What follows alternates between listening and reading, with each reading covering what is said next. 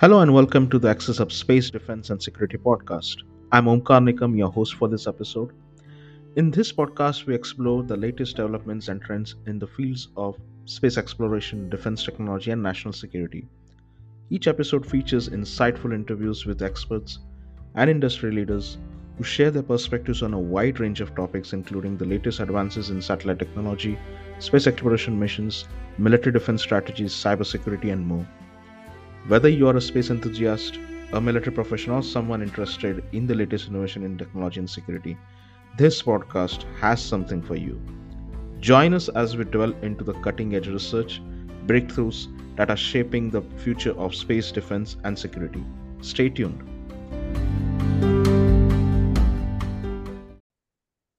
Hello and welcome to episode 49 and 50, the regional and international dynamics of the Israel-Palestine conflict. We have previously discussed this conflict from a historical context, giving a complete outlook on Israel's internal affairs as well. And then later on, we had a guest, Apoorva Iyer, who gave us insights on the external affairs as well of Israel and the historical context of this conflict. And we have her again on the podcast because, of course, her episode was very well received by the audience too. And I believe the previous two episodes that we had with her were an exclusive overview of the conflict. Now we are going to go a little more deeper, including the current situation and the developments that are happening. So, Apoorva, welcome to the podcast again. Thank you so much, Omkar.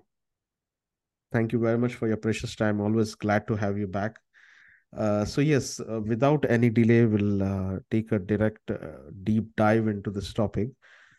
We have seen several developments that are happening in this conflict at the moment. I believe there has been a hold from both the sides to let the civilians have their way. Even hostages have been released. So, can you tell us briefly about these recent developments with respect to the temporary truce, and what are your perspectives in this regard? November 24, a significant development occurred in the conflict with a temporary truce between Israel and Hamas. This truce was negotiated and led by Qatar, Egypt, and the United States of America, which marked a major turning point in the conflict. It was a two-phase deal. Like in the first phase of this deal, Hamas released about 50 Israeli women and children who were held in Gaza, while Israel released about 150 Palestinian prisoners. Additionally, Israel permitted over about 200 to 300 trucks per day to enter Gaza from Egypt, and more fuel was to be allowed into Gaza. Despite these positive steps, there have been mutual accusations between Israel and Hamas of violating the conditions, and there were concerns that the truce might collapse even before completing its 4-day duration. But now the 4-day duration was first extended to 2 more days and then to another day, as the mediators were able to push both the sides to announce it before its expiration for the second time as well.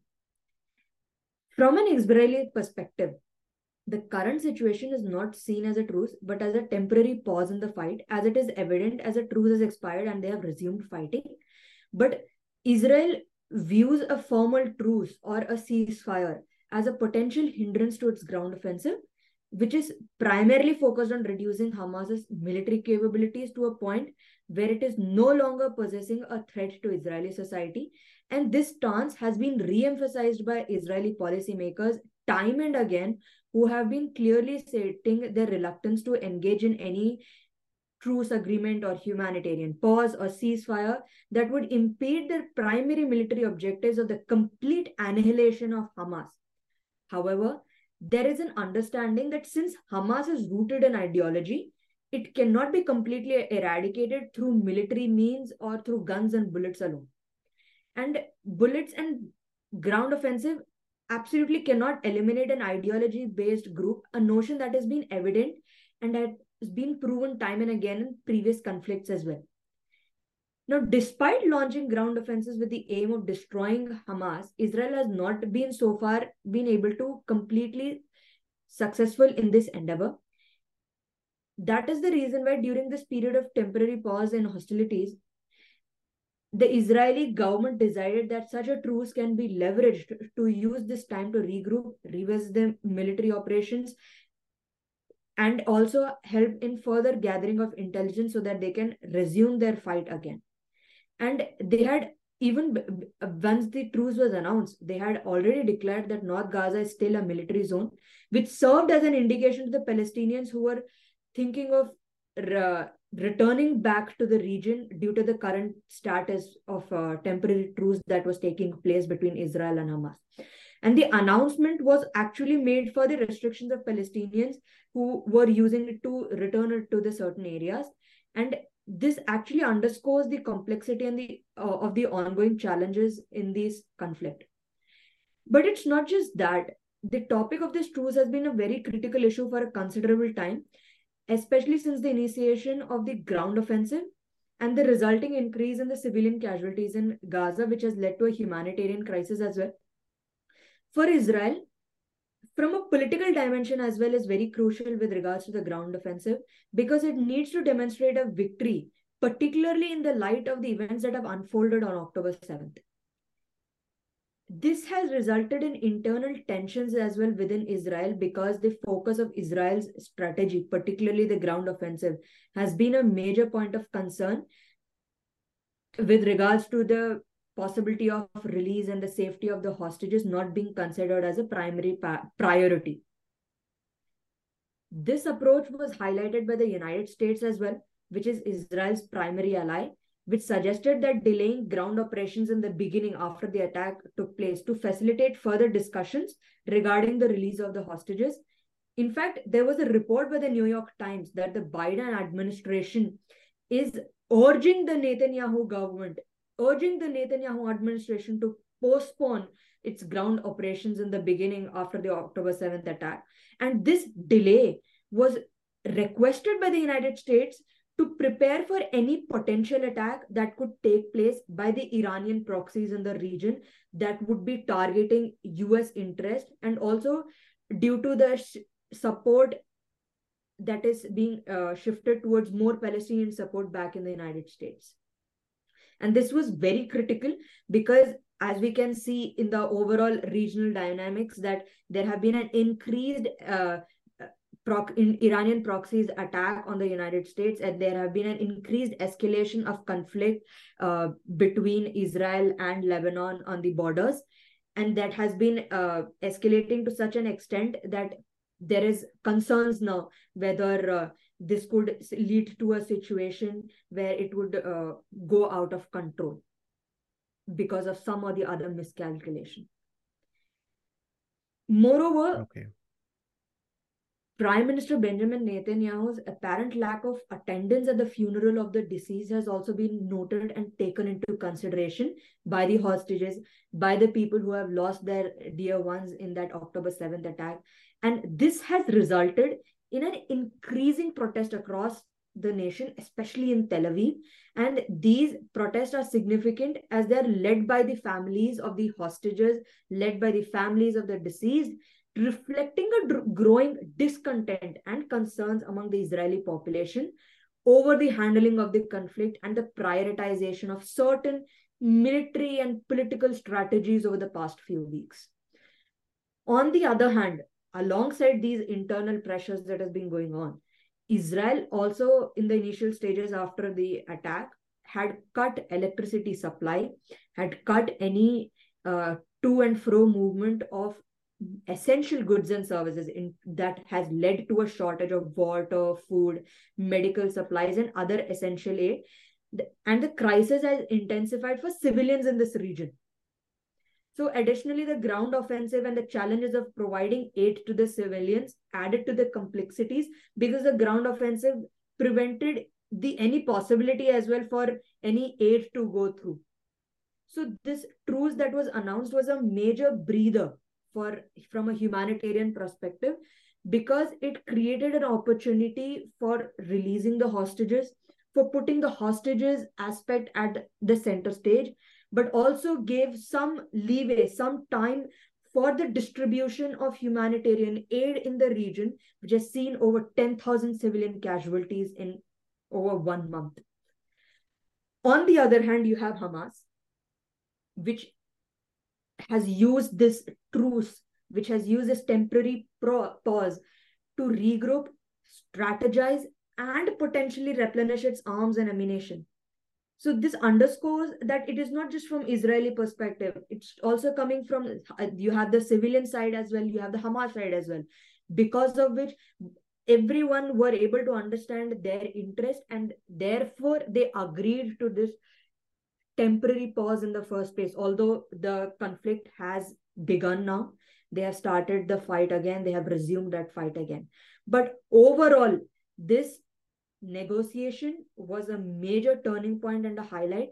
But beyond this temporary pause, one major aspect that has come into the highlight spotlight is Qatar has emerged as a key player in the recent negotiation because it has achieved a significant diplomatic victory with the negotiation that it took place, that it was not only able to bring the warring factions on the table, it was able to negotiate it not once, not twice, but thrice, because it was extended 4 days, 2 days, and then one more day. And that was considered as impossible by both Israel and the United States in the beginning of the conflict. In fact, once the ground offensive also began and the attack, that kind of attack that took place on October 7th, that was a general notion that any kind of temporary truce would be considered as near impossible. So in that environment, Qatar was able to lead the negotiations with Egypt and United States to have this temporary pause. So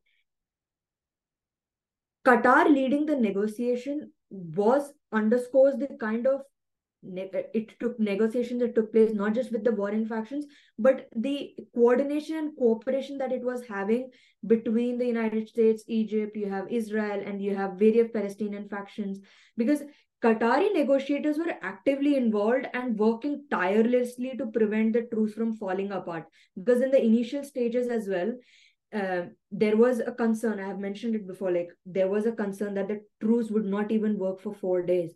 And that is when Qatari officials made their first public official visit to Israel, when they landed in the Ben Gurion International Airport in Israel. And it was noteworthy because Qatar and Israel do not maintain official diplomatic relations. They do have communication channels, but they do not have official diplomatic relations to have that. So making that visit was a significant gesture in the context of regional politics and diplomacy. So while Qatar officials, most of them had returned, some of them stayed back for the mediation efforts and to collaborate with other Israeli officials as well to make sure that they are able to maintain the truce and they are able to continue a peace situation when the truce is taking place. But this is not just one isolated case for Qatar's official involvement in high-stake diplomacy, because even in September as well, it played a huge role with regards to the facilitation of the prisoner exchange between the United States and Iran. And such diplomatic endeavors can be traced back to 1995, when Qatar's emir positioned the country as a mediator in the Middle East. And this approach is very unique because Qatar is not just engaging with a variety of state actors, but also with non-state actors. For example, Qatar has several US military bases. Despite not having official diplomatic ties with Israel, Qatar has communication ties with Israel since 1995. And at the same time, it is able to have communication channels with various Palestinian factions, the Muslim Brotherhood, the Taliban in Afghanistan, which is a huge feat in diplomatic world. Now, despite criticism from some policymakers, various policymakers across the world, because of the kind of relationship that it is having with these groups, some of them that are designated as terrorist organizations in various countries, this ability to navigate various diplomatic situations, to maneuver itself in such a phase that it is able to keep itself as a negotiator, and its willingness to communicate with diverse actors has been able to facilitate dialogue and agreement in situations where other state actors would not be able to do so because they are leaning on one side or the other. Moreover, with regards to Hamas and Qatar relation, Qatar has long-standing ties to the Palestinian cause, and it has been an ardent supporter to the two-state solution. In fact, it hosts several political figures, including Khalid Mashal, who is a veteran political figure from Hamas, and the current head of Hamas, who is Ismail Haniyeh, has been residing in Doha since 2016. So these deep involvement and support for the Palestinian cause has further solidified Qatar's role as a key mediator and influencer in the Middle East politics. And it has also been beneficial for various Western countries and the United States because it has been able to maintain that kind of a balance, despite criticism is always there. But look, in this kind of situation where you have hostages, you have Israel and Hamas fighting, Qatar has been able to position itself. Some other country, it would have been much more challenging to even talk to the other warring factions because they may be leaning on one side or the other. So Qatar's involvement in these negotiations, despite the conflict has begun now, the truce has ended, but the truce took place for about 7 days. And this was much more longer than it was expected because there has been an increasing public pressure on the policymakers across the world to achieve a truce, to increase the humanitarian aid, and to achieve a ceasefire because the civilian casualty is mounting on Gaza. And in the future, because this fight with after the truce has taken place, that fight is only going to take place for a couple of days. It's not going to take place for a couple of weeks anymore. It's not going to take place for a couple of months anymore. The general analysis is the truce, after the truce, the fighting will take place just for a couple of more days. And to push that for a truce, for a ceasefire, Qatar's position as a diplomatic influence would be critical in this process because it has reflected its capacity to mediate effectively in complex international dynamics. Alongside that, the other question is with regards to what will happen after that, because Gaza has been the Gaza has been destroyed to a huge extent. It is completely having that kind of an effect because of the ground offensive that has taken place. So, with regards to the who will assist the reconstruction of Gaza and the rehabilitation of the displaced Palestinians, in these efforts as well, Qatar is likely to play a critical role, not just because of its strategic position or its diplomatic solution, but also because Qatar has been a key player in efforts to rebuild Gaza and support of the Palestinian people in the past as well. Moreover, their loyalty for the Palestinian cause, unlike various other Arab states, would be a critical aspect as we move ahead in the aftermath of the conflict with regards to the ceasefire in addressing the humanitarian needs of the Palestinian people. So, with this regard, what are your thoughts on the response of Egypt and Jordan in this conflict? Now that you have divided the question in two parts, Egypt and Jordan, let's take it one by one. First is being Egypt. There has been a growing criticism from the international community that despite having historical sympathy for the Palestinian cause, despite having sympathy for the Palestinians, Egypt is not ready to take in the Palestinian refugees, irrespective of the fact that the ground offensive have already started, which has led to a humanitarian crisis. You have so many, over 10,000 civilians that have had casualties in Gaza. Despite that, Egypt is not opening its Rafah border for the Palestinian refugees. And in response to that, in response to the growing international pressure, there is one Financial Times that had reported that a senior Egyptian official, they had kept the identity anonymous, that stated, "You want us to take 1 million people? Well, I'm going to send them to Europe. You care about human rights so much, well, you can take them. And I haven't changed. I mean, that is exactly what they had said. I am not even exaggerating as to the kind of statement that was being made by the Egyptian official. But from an Egyptian perspective, when we look at this situation as to why they are not allowing Palestinian refugees, there are various reasons for that. Various reasons for Egypt for not taking in Palestinian refugees. First, it is due to the complexity of the Egyptian internal political dynamics, especially regarding Muslim Brotherhood and the kind of history that Egypt has, which has shaped its relations and perspectives towards Hamas, which is the Palestinian branch of the Muslim Brotherhood. The second factor is that Egypt is worried that if there is a mass exodus of Palestinians from Gaza, there is a possibility that while Palestinian refugees are coming from the Rafah border, there would be various people, various members of the Palestinian factions who would enter Egypt along with the civilians and start residing in the Egyptian soil, which would eventually raise security concerns for Egypt. And this is because there has already been a destabilization situation in Sinai, because Egyptian military has been for a long fighting against various extremist groups, and it has time and again accused Hamas for backing them.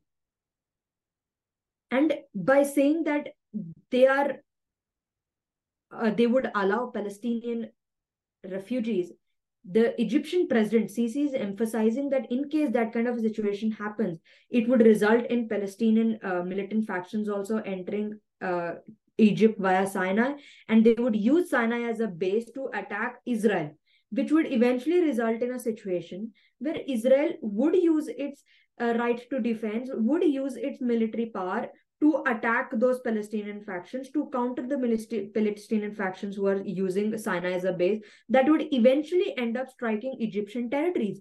And Egypt doesn't want that to happen. But apart from that, there is also a major Palestinian and Egyptian history. And this is because this situation with regards to the Palestinian and Egyptian relations, it underwent a significant change after the 1973 Arab-Israeli War and the subsequent peace process that was facilitated by the United States between Egypt and Israel. And the turning point in this shift was the Camp David Accords in 1978, which resulted in a new era in Egypt-Israel relations that eventually had a profound impact on the Palestinians who have been living in Egypt. This is because there was also an assassination of the former Minister of Culture at that time by a pro-Palestinian faction, which was significant that it influenced the Egyptian policies towards Palestinians. Because in response to this incident, under the leadership of that former Egyptian president, Sadat, Egyptian laws were amended to increasingly treat Palestinians as foreigners. And this had a major repercussion on the statehood and the livelihood of the Palestinians, because they were excluded from accessing state services and their residencies was rescinded, their right to residency. So from that situation where Egypt had allowed the Palestinians to come in, where Egypt had allowed them to access state service, have the right to residency, all of that was taken back. And this marked a major departure from Egypt's previous stance towards Palestinian, underscoring the complexities of the regional dynamics that is taking place in that region at that point of time, taking place in that country. So that is the reason why the changes underscores the shifting dynamics and how the challenges have been faced by the Palestinian communities in the region, particularly in countries like Egypt, where they had previously enjoyed that kind of treatment, accessing all possible state services and residency, amongst others. But despite the history, despite the security situation, despite the kind of controversial statement that was being made by the Egyptian official to a media house. One thing that is a concern, I think not just for Egypt, I speak that for the entirety of Middle East, is that they are worried about the repetition of history. Why I say that is because in 1948 war that eventually led to the creation of Israel, about 700,000 Palestinians were expelled. Palestinians fled from what is now the state of Israel. And this movement is actually known as Nakba, which is an Arabic term for catastrophe. Tens and thousands of Palestinians at that time came to Egypt. And they came in large number after President Nasser came into power and further allowed Palestinians to enter the country. In 1948, it took place. 1954, the policy change was brought in by President Nasser. More Palestinians started coming in. Additional refugees also started arriving after the 1967 Arab-Israeli war, during which Israel had seized West Bank and Gaza. And eventually, after the war ended, Israel prevented most of the Palestinians to return home. In fact, even after you have so many incidents that are 1948, 1967, all of that, Israeli government, Israel refused to take in Palestinians because they were concerned that more Palestinians starts coming. The refugees who had fled, if they start coming in the now state of Israel, it would entirely change the demography of the country, because Israel is a Jewish state and they wanted to maintain that Jewish identity of the state. If Palestinian refugees they had allowed, the demography would have completely changed. And that is why Egypt is absolutely worried, because after the 1967 war as well, when the Palestinians have fled, most of them are still residing in various parts, including Jordan. You have Palestinian refugee camps in Jordan, Lebanon, Syria, West Bank, and even in Jerusalem. So this is the fear that in case Egypt now allows, look at from today's perspective, if Egypt allows, you not only have that security concern, but even if we ignore that and we say that, okay, Palestine cause it at the forefront, we want to help the Palestinian refugees, they come in, the war ends. In case that kind of a situation arises where Israel is not allowing the Palestinians to come back to Gaza, that would eventually mean that not only has Israel expelled them, but also that Egypt was complicit in this kind of a situation where there is a complete displacement of the Palestinians. And that would result in a huge outcry, especially in the Islamic world, because he would be considered as a traitor, not just in the eyes of the Egyptians, but the entire Islamic world.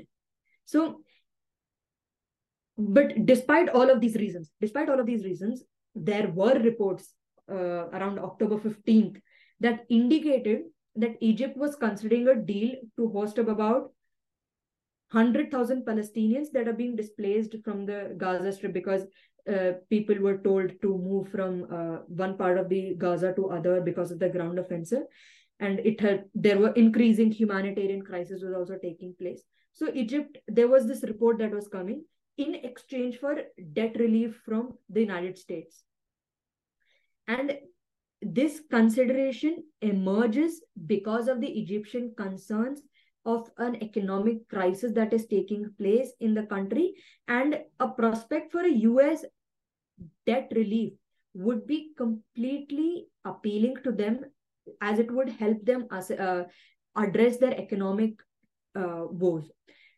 But it was October 15th. By October 18th, within 3 days, the stance had completely shifted. The reports that were coming out were completely changed, because news reports were then coming out that Egypt is denying that kind of a deal. There was no such deal in the first place. Not just like denying, they say they did not have any deal as such. How far it's true, that's something that needs to be talked to officials who are involved in it. But this position that Palestinians would not be displaced from Gaza was further reiterated by President Sisi in the Cairo Peace Summit that was taking place in Egypt, where he emphasized that use that it was essential that the world does not use human sufferings as a means to force displacement. And the statement was to underscore that Egypt is still uh, addressing and committed to the Palestinian cause and the suffering of the Palestinian people, but it is not going to resort to solutions that might displace them permanently. In fact, there was a phone call as well between President Biden and Sisi where they had revealed that they're discussing that Palestinians in would should not be displaced from Gaza and they should remain there irrespective of any situation arise, and there should be uh, diplomatic situation solutions that should be found so that Palestinians are not displaced from Gaza. In fact, when Anthony Blinken, who is the Secretary of State for the United States, had visited Egypt, Sisi went a step ahead, and there's this video clip where he was saying to Anthony Blinken, "What do you mean when you came to Israel and you said I come here as a Jewish man? I have lived in a neighborhood surrounded by Jews, and unlike the European countries who carried out pogroms against Jews, we have always lived peacefully with Jews and have always resided with them peacefully." That was the kind of statement that President Sisi had said, despite these kind of reports that were coming out from various media houses. So this development reflects the complexities and the rapidly changing dynamics in the region, particularly concerning the humanitarian crisis and the Palestinian people and the Palestinian cause in Gaza. Because from a time when Egypt was not ready to take the Palestinian refugees because of security reasons, because of history being repeated, there was a situation where there was reports coming that Egypt may take in Palestinian refugees for financial aid, but then they were back to square one, where they said that we were not going to take any Palestinian refugees. And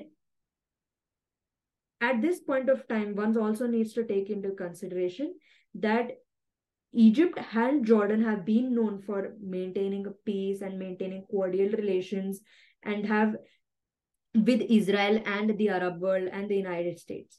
But even now, the Egyptian president is reeling under public pressure, the public anger that is being outpouring in the streets of Egypt, because there have been massive pro-Palestinian protests that have taken place across the country, despite the country having massive restrictions on protest and anti-protest laws that have been in place since 2013. So this kind of pressure, the public pressure, is the reason why there have been inconsistencies in the statements that have been passed both by the Egypt and by the United States official, because they are under public pressure, and Egyptian president is especially in this regards is under absolute public pressure to showcase that they are with the Palestinian cause. And this is the case of Egypt. Now let's come to Jordan. Again, in the case of Jordan, Jordan's history as compared to Egypt, it is much more complicated with regards to the Palestine and Palestinian cause. Jordan is a country that has been officially designated as a major non-NATO ally of the United States in the Middle East region back in the 1996 only. So apart from, alongside Egypt, Jordan is also concerned that there is a possibility of this situation leading to another Nakba, which is a major concern for them as well. But apart from that, Jordan has a very dark history, or should I say, a very critical factor, which is the country's history with the Palestinians that has been highlighted due to the Black September conflict. Now, they're also known as the Jordanian Civil War, which occurred in 1970 and 71. It involved King Hussein of Jordan and the Palestinian Liberation Organization in conflict, because in 1948 and after 1967 war, a lot of Palestinians had relocated to Jordan. Alongside that, Palestinian factions also relocated to Jordan. and it began using Jordan as a base for launching attacks on Israel and the territories that were captured by Israel during the war, 1967 war. So as the PLO gained strength, they started advocating for the overthrow of the Jordan's Hashemite monarchy. This even escalated to such a situation where there was an aircraft hijacking by the Popular Front of the Liberation of Palestine, which led to a situation that Jordanian army eventually surrounded the cities where there was significant PLO presence, and the military response ultimately resulted in a Jordanian civil war. This Jordanian civil war, in this, King Hussein of Jordan actually sought assistance from various countries and groups, including Iranian guerrilla fighters and Pakistani fighters. One of them is Zia-ul-Haq, who later went on to become the Prime Minister of Pakistan. So a lot of statements when you have coming from Pakistan, we stand by the Palestinian cause, we stand by the Palestinian people. A lot of this is considered like, oh, have you ever looked at your own history? Because Zia-ul-Haq, even though the kind of role that he played in that is open to argument, to what extent he played a role, but he was contributing to that conflict from the Jordanian side against the Palestinian, and he later went on to become the prime minister. Anyways, this situation, this conflict led to significant Palestinian casualties in the Jordanian civil war. In fact, after the war had ended, Moshe Dayan, who is a very prominent Israeli leader, stated that King Hussein has killed more Palestinians in 11 days than Israel had in 20 years. That was the statement that was made. So you have this history. So that is the reason why there were concerns for Jordan to take in Palestinian refugees. And at the beginning itself, King Abdullah was clear when he said that neither his country nor Egypt will accept Palestinian refugees. And in this regard, it is a red line.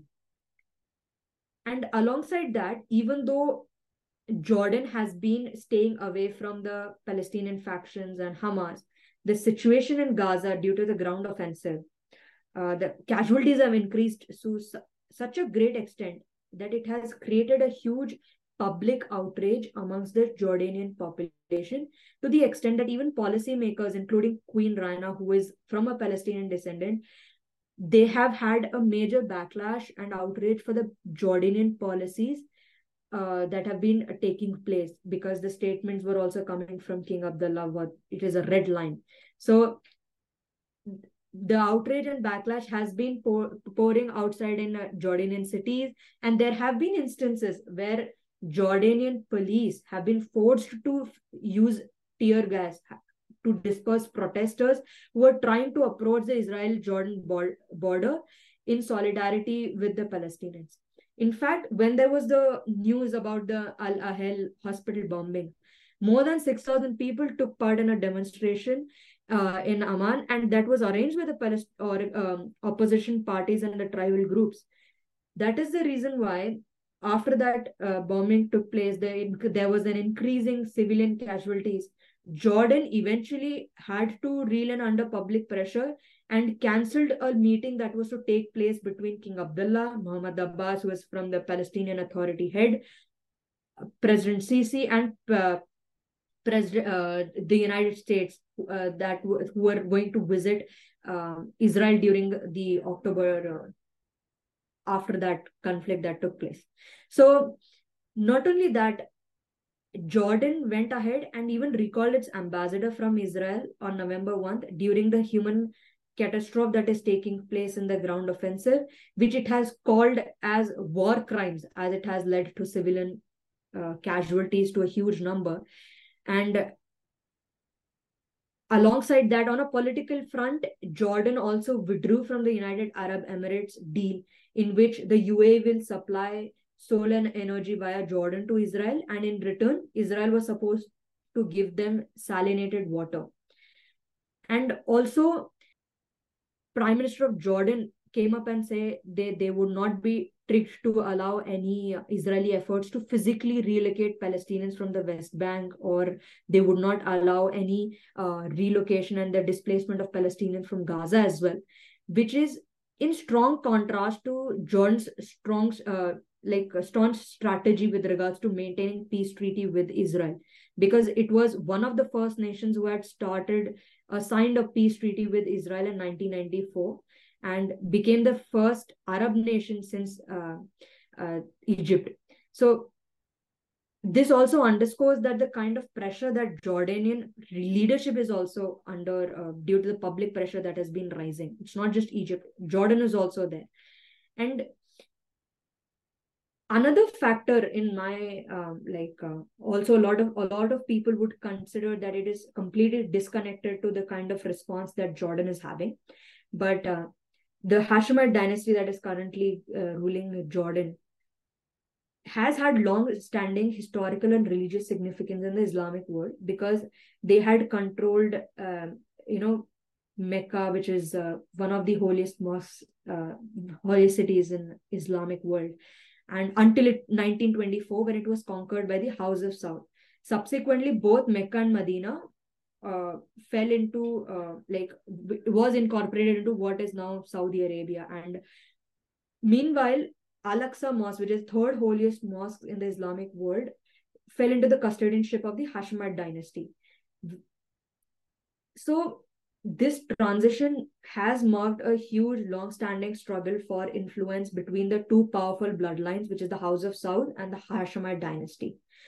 Over the time, because of the oil money revenue that they have, Saudi Arabia also having a lot of diplomatic power because of the oil industry it has, Saudi Arabia has been able to increase its dominance, and this has led to a power struggle to such an extent that Hashemite dynasty, which is holding the custodianship of Al-Aqsa Mosque, have been largely overshadowed by the rising influence of Saudi Arabia.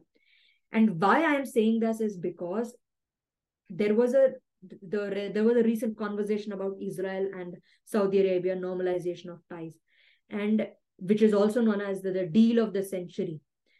So this added to a new dimension to their rivalry, because there was news reports that were coming through that it was that Saudi Arabia might take control of the Al-Aqsa Mosque as well. Because from a Saudi Arabia perspective, gaining control of Al-Aqsa Mosque would be like they would be eventually solidifying their position in the religious authority in the Islamic world, because they would end up being the custodian of the three most holiest places in the for the Muslims. For Israel, in case even if it had to be negotiations from the United States side to give the custodianship of the Al-Aqsa to Saudi Arabia, that would eventually lead to facilitation of the normalization of ties with Saudi Arabia, would be a huge regional shift. Because and why I'm stating this is because the normalization of ties between Saudi and Israel has been one of the major factors that has been considered for the attack that led on October 7th. So this evolving relationship between Saudi Arabia, between Israel and the United States, has placed Jordan in a very complex situation, that Jordan is not only has to deal with the situation that is taking place in Gaza, but also has to take into consideration as to what developments are taking place with regards to Israel and Saudi Arabia relations. So it has put a massive pressure for the Jordanian dynasty and the political policy makers in Jordan, as they have to navigate these complex, challenging dynamics. So because despite having cordial relationship with Israel and the US, King Abdullah had been forced to adopt a very assertive stance in various actions that have taken place and the rhetorics that are coming from Amman as well. And that is the reason why Anthony Blinken also understood that, okay, you are having a major non-NATO ally in the region who is reeling under internal pressure, reeling under the external pressure that has been caused by the humanitarian crisis in Gaza.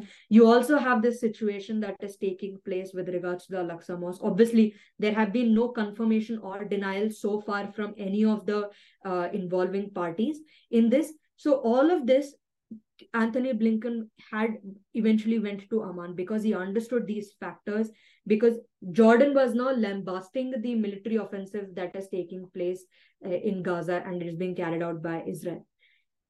Moreover, in the recent IISS Manama Dialogue 2023, the frustration that was there amongst the Arab nations was extremely vocal against Israel for carrying out the kind of ground offensive taking place in Palestine.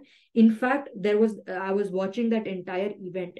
So one of the major statements by the Jordanian foreign minister was not only he went on criticizing Israel to a great extent, but he also mentioned that Arab forces will not go to Gaza and we will not be seen as the enemy. When he said we, just not just Jordan, but Arab forces in particular.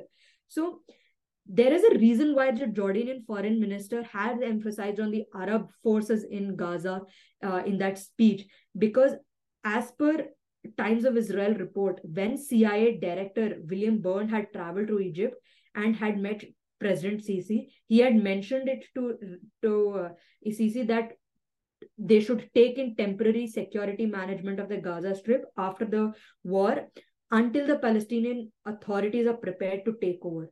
And that proposal was absolutely refused by Sisi and said that they would not play a role in removing Hamas.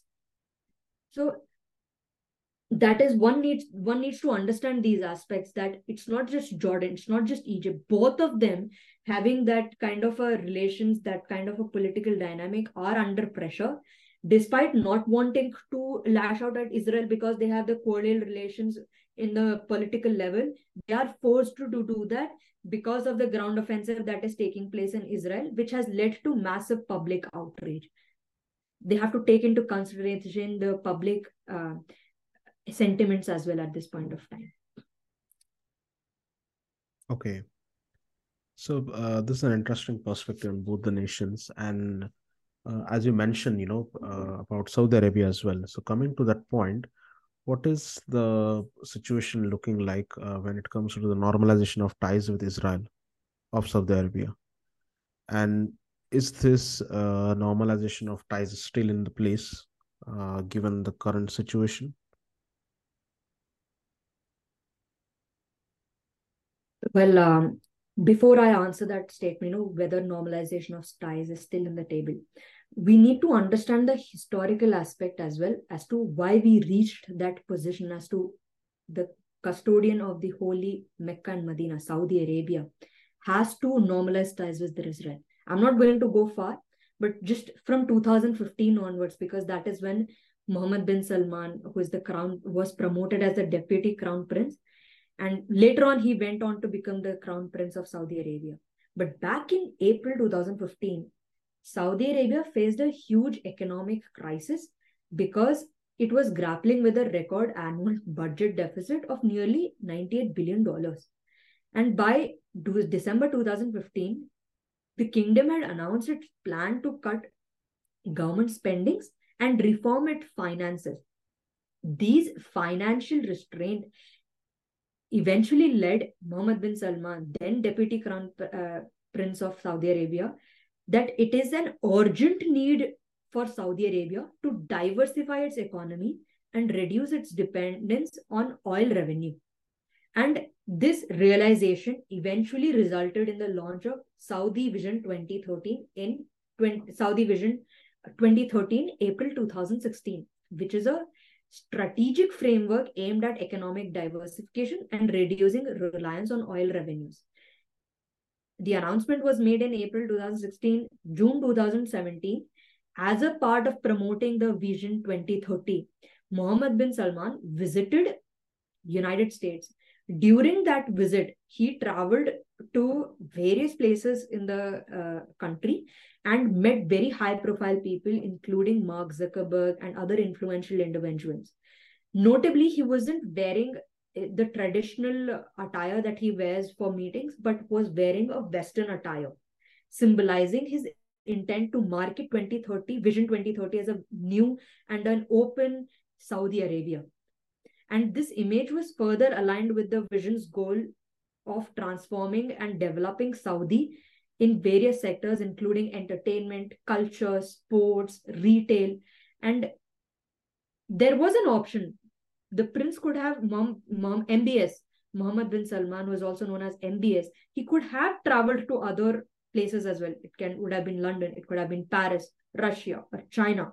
But he chose the United States because this decision reflects his strategic priorities that was further emphasized in his statement, that he compared the new Vision 2030 project, and he envisaged that the project replicates replicates Miami in terms of the cultural and entertainment and sports avenues that it would provide.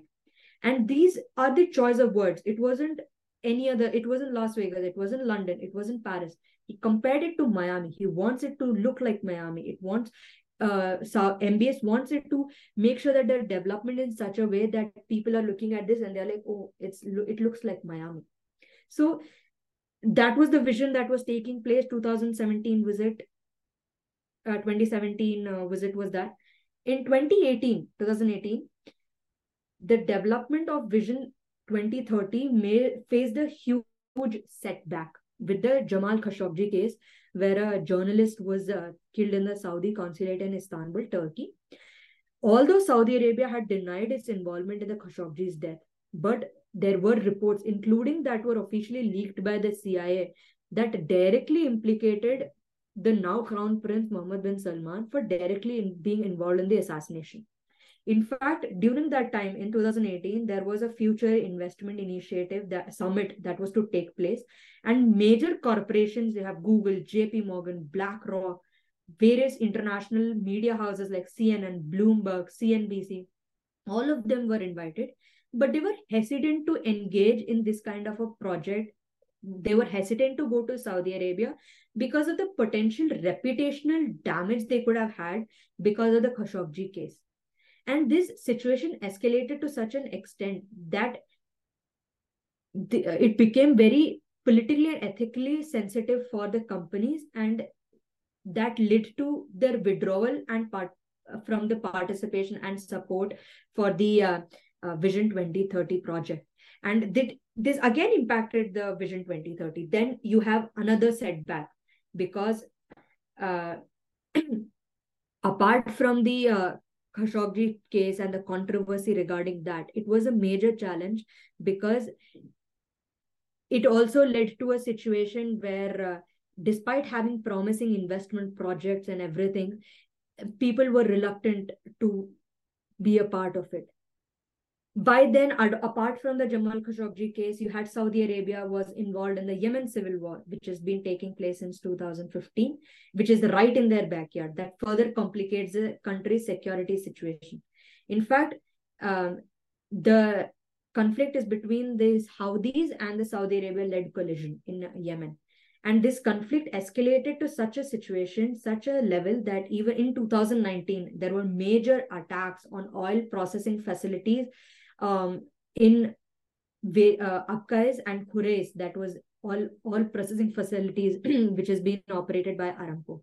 During this period, President Donald Trump was in office, and he chose not to escalate the situation or provide protection, or thereby maintaining a non-intervention stance. Then you have 2020, which again adds to the challenges of Saudi Arabia with the onset of the COVID-19 pandemic, which led to a global economic downturn because a lot of companies worldwide were halting their investments and focusing on reducing the labor cost. This economic collapse affected Saudi Arabia to a great extent because it not only stalled the investments that were coming in the country, but it was further exacerbated because of the significant drop in oil prices, because the entire world was in lockdown. So oil prices reduced, and it impacted Saudi Arabia's economy, which was still reliant on oil revenues. And moreover, you had the Hajj and Umrah pilgrimages as well, and that is also a source of income for the country. In that as well, Saudi Arabia lost some billions of dollars. It is during this time President Joe Biden was elected, who stated in his campaign that he would hold Saudi Arabia accountable for the Jamal Khashoggi case. And this added another layer of complexity to Saudi Arabia's international relations and economic prospects, because when you have a president making a statement like that, it won't make it difficult for the companies that are working in that country. it would be difficult for the companies, United States company, to even make an investment, even if they want to. So a list of challenges that have been taking place since the announcement of Vision 2030 in 2016 with regards to the diversification of economy. And as per reports, Saudi Arabia still relied on oil revenues, which accounted for 74% of its budget. The combination of these factors, Yemen civil war, the Khashoggi case, the COVID-19, the US foreign policy issues, all of them was hindering the advancement of the Vision 2030 project. Fast forward to 2023, Saudi Arabia eventually had to implement a new law mandating companies to establish their regional headquarters in the kingdom so that they are eligible for government contracts starting in 2024. This decision was significant because while operating in Saudi Arabia, a lot of companies were setting up their headquarters in UAE. So this was another effort to push forward for the Vision 2030 project. And it also highlights that despite having that Vision 2030 project, it has not had that kind of a growth that is expected. Because unlike many countries, Saudi Arabia is not a democracy. It is a monarchy. It does not have that kind of a parliamentary process or that is there in typical democracies. You have to go through various bills, have to be passed in parliament, etc. It does not have that. But despite having a monarchy which allows it to have split decision making, 2000 Vision 2030 project was not going as it was envisioned, and it made it clear with this kind of law that was being implemented. So from an economic perspective, Vision 2030 was being impacted. From a military perspective, from a security perspective, the kingdom was under attack on a regular basis from the Iran-backed Houthis in Yemen. And then you had the Iran-backed Iraqi groups in Iraq, and Saudi Arabia borders both these countries. And military as well, they were posing a lot of challenges because Iraqi groups had launched attack on the Saudi royal palace in 2021. So acknowledging these dual pressures of economic and military threats, Saudi Arabia finally decided that there is a strategic change that needs to be there. And that is the reason why, in the first place, they started beginning to have an engagement with Iran, because it would give them a breathing space so that they are able to move ahead with the economic development that they want to have. That is the reason why you had the Iran and Saudi Arabia rapprochement that took place in March 2023. That was brokered by China. And this rapprochement was aimed to provide both economic and military relief to Saudi Arabia and gave them space to accelerate Vision 2030 project, because they would be able to then tell Iran to reel in their proxies who are attacking Saudi Arabia. Now, apart from that, Saudi Arabia also had to compete with the United Arab Emirates, who had significant infrastructure development. And also after the normalization of ties under the Abraham Accords in 2020, UAE had significant advancement, and it was able to have major economic and political development as well, because normalization of ties with Israel also meant that UAE has come closer to the United States. It has come closer to the US Congress. It has come closer to the White House. And that is the reason why I'm explaining all of this, because the normalization of ties between Israel and Saudi Arabia, it is not coming out of a complete vacuum, because Saudi Arabia understands that it needs to normalize ties with Israel, because so far it has been oil revenues to sustain the economy. But another motivation that Saudi Arabia is eventually having is that, first, Saudi Arabia is going to get a NATO-style security framework from United States, which is aimed at countering threats from Iran and the Iranian-backed proxies in Yemen and Iraq and everything. Second, the kingdom is expected to have assistance in developing a civil nuclear energy program in the country. So these two aspects are the major importance to Saudi Arabia, that it is trying to have a significant influence in the region, significant influence in international politics, not just based on the oil revenues, not just based on the oil it has, but also because of the economic development it has, the diversification it has, the businesses and investment, foreign investment it has. All of this has led to the situation where Saudi Arabia is looking forward to normalization of ties with Israel. And although formalization of ties has been highlighted this year, there have been significant progress that have taken place in Saudi Arabia with regards to Israel, with regards to the world aspect, to showcase its image, the conservative Islamic country image that Saudi Arabia has had for decades. It is trying to change that. And there have been major milestones as well, because Saudi Arabia opened its airspace to Israeli flights, and a lot of high profile meetings have been taking place because in September 2023, like right about a month before the attack on October 7th, Israeli tourism minister went to Riyadh for a UNESCO meeting, and he became the first Israeli cabinet minister to do so. Moreover, Saudi Arabia had reduced its rhetorics against Israel as compared to what it used to take place in the past. For instance, you had a lot of anti-Jewish rhetorics that were common in the sermons in the Friday prayers in mosques, which is a way to address the Muslims not just in Saudi Arabia but across the world. And that is further underscored that even in the holy mosque which is there in Mecca, there you had al-Sudais, who is an imam of the mosque, who said that he spoke that Prophet Muhammad had spoken of friendly relations with Jews and advocated tolerance for the Jews, despite having controversial statements that were anti-Semitic in the past. Moreover, then you have changes with regards to removal of anti-Semitic content that were there in educational materials.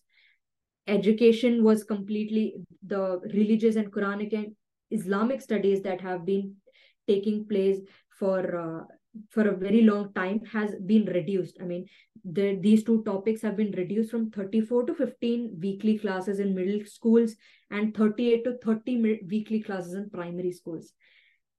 And moreover, in 2018, I was just reading this report from New York Times. It stated how the kingdom is using imams and the podiums of mosques to praise the ruler as well, because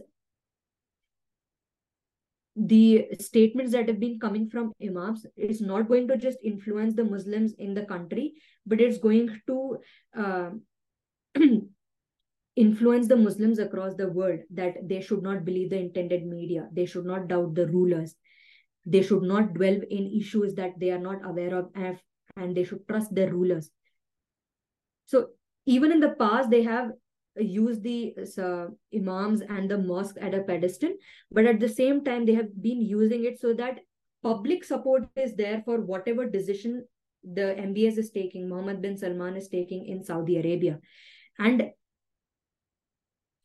this is a huge impact because imams play a huge role in influencing the people in the Islamic world.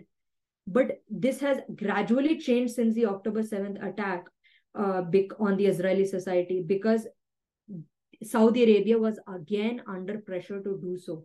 Because earlier there were restrictions that were there on imams to not say anything against the Jews, not say anything that were anti-Semitic. But although the restrictions have been reduced, it has not been removed. There have been a lot of statements that have been coming through, with regards to supporting for the Palestinian brothers and sisters, granting victory. I mean, a lot of imams have been making that sermons in their speeches. But at the same time, while they are using this because it is being broadcasted to appease the general public, Saudi Arabia is also that Saudi Arabia standing with the Palestinian cause. But at the same time, there have been a lot of arresting people who have been praying for the Palestinians and in fact, Saudi Arabia imams have been banned from praying for Palestinians and mentioning them in their prayers. In fact, there was this one report video that I was looking from Clash Reporters. It said it is incumbent upon Muslims not to be a part of the sedition in Gaza. They should obey the orders of the rulers, listen to the words of the scholars, and not interfere in things that are not their duty. Now, that statement was made in Arabic, but it was mentioned on that Twitter, which is X now, in that statement that they had posted. That is the reason why, and why I'm saying all of this. Obviously, a lot of people would think that I have distracted from the question that is being asked. It is essential to understand the regional and the internal dynamics that it is being taking place in Saudi Arabia to understand what is going to be the future, what is going to be the present scenario. Because despite having those kind of movement, despite having that kind of changes in terms of Saudi Arabia towards Israel, towards having that world image, the October 7th attack has forced Saudi Arabia to reevaluate its foreign policies, economic strategies to fit to the current needs and geopolitical realities of Saudi Arabia and its planned international image. Because had this attack not been taken place, Saudi Arabia had actually organized the Riyadh season, and they were focusing on showcasing the world-class infrastructure that the country has to increase international investments that were supposed to take place. You had boxing matches between Tyson Fury and Ngannou. You had Shakira coming in as the opening ceremony. There was food festival. There were Boulevard City. Everything was there, but the focus completely changed. Moreover, on the GCC ASEAN summit that took place, Saudi Arabia Crown Prince said that there should be an establishment of the Palestinian state with the 1967 borders. And there were news report also coming that Saudi Arabia Prince had blocked the numbers of Israeli Prime Minister and all his aides and envoys. Then you have the Saudi Arabia foreign minister calling for Palestinian state in United Nations General Assembly meeting in September. You had similar statements that were being made by the ambassador to Palestine. However, considering the past where you have these kind of developments with regards to Israel, then you have the situations and the statements that are coming through from October 7th. The general consensus from a Western perspective was that Saudi Arabia is standing with the Palestinian cause. It is an ardent supporter of the Palestinian cause. But in my opinion, I would completely disagree with it, because these statements that are coming from Saudi Arabia right now, the changes that have been made with regards to the restrictions on the imams that was there, that has been there just to act as a smokescreen, because they want to please the Arab public. They want to please the Muslim in general across the world. They want to please the Saudi Arabia general public, because he wants to make sure, the Saudi Arabia Crown Prince wants to make sure that there are some concessions that are being made in Saudi Arabia Israeli normalization of ties in order to gain support at home, gain support across the Muslim world. But in this case, overall, he has not changed his position as with regards to Israel. He has not changed his position with regards to the Palestinian state or Palestinian cause, but rather he's making these statements and making these political decisions out of fear of pressure. And that is why I'm saying that it is completely a smoke screen. And with regards to the normalization of ties, you had asked, is the normalization of ties is still on the table? And I'd say, yes, it's still on the table. And it has been mentioned by the Minister of Investment of Saudi Arabia in a Bloomberg Forum event that took place in Singapore. All of this, this situation, this attack could not have come at a worse time than this for Saudi Arabia. Because from Vision 2030 that was announced in 2016, there were massive barriers that were there. And finally, when there was normalization of ties, finally, when there were reduced complications, this attack has taken place. Because the normalization of ties is not just establishing relations with Israel. Saudi Arabia is getting a lot of things from the United States, but also it is capturing the attention of the White House and garnering support in this United States Congress as well. That is the reason why it has come at a very inconvenient time.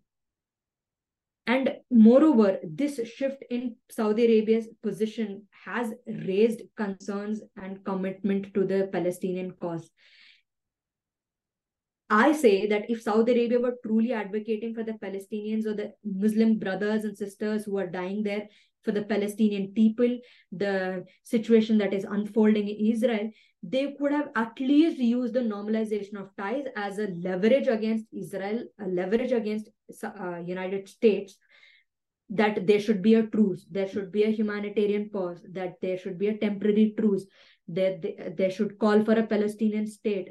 Only then we will have a normalization of ties. But none of that has happened. There is an absence of such statement. There's an absence of such actions in the political forums. Because Saudi Arabia is aware that the ongoing conflict, the ongoing war will eventually resolve. Not in days, even if it's not in weeks, but at least in couple of days, weeks, or months. So they know that. And understanding that, they know that the key players, including Palestinian states, Gaza, West Bank, will still be there. And that is the reason why Saudi Arabia does not want to miss out on the opportunity to normalize ties with Israel, because it is influenced by both an economic and military decision that Saudi Arabia anticipates from normalizing it with Israel, having cordial relations with Israel, and it is benefiting them.